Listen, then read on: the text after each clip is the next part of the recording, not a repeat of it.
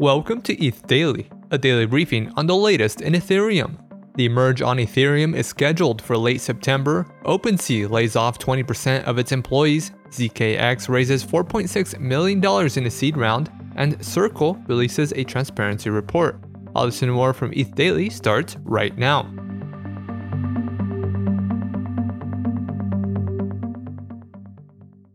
The merge, Ethereum's transition to proof of stake, is scheduled for late September.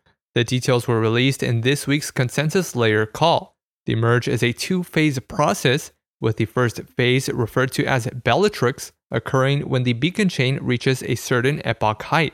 The second phase occurs when the proof of work chain hits a TTT value, also known as the difficulty bomb, on the execution layer. The Bellatrix upgrade for Ethereum mainnet is set to happen in early September. The chain is expected to hit the TTT value approximately 2 weeks later, executing the merge on Ethereum. The Ropsten and Sepolia testnets have already completed the merge. Mainnet Shadow Fork number 9 also successfully happened earlier this week. Goerli will be the third and final testnet to undergo the merge process. The Praetor Bellatrix upgrade is scheduled for August 8th. The merge on Goerli is scheduled for August 11th. OpenSea CEO Devin Feinzer revealed on Twitter that the NFT marketplace is laying off roughly 20% of its workforce. The layoffs come as OpenSea's monthly volume fell by 76% for the month of June, marking its worst month since July of 2021.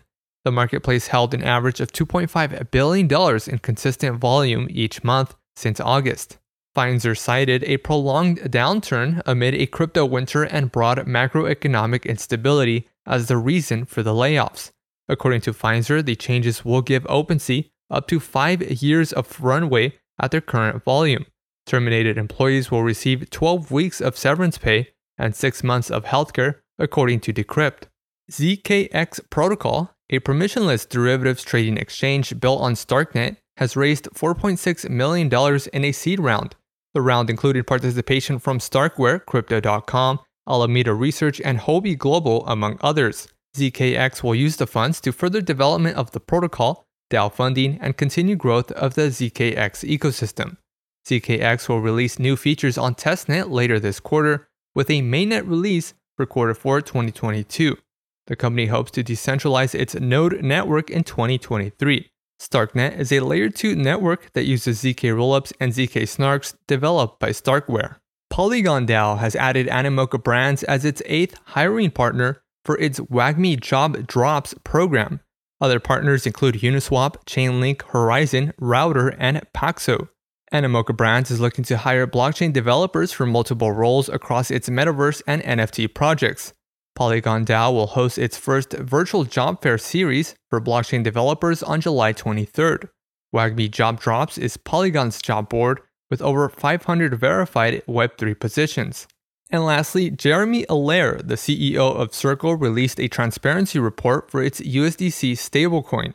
According to the report, Circle has $42.1 billion in US Treasury securities, $13.5 billion in cash, and $55.7 billion in USDC reserves. Allaire stated the company is working towards daily public reporting on reserve assets and is seeking permission from its banking partners to disclose how much cash is held at each institution.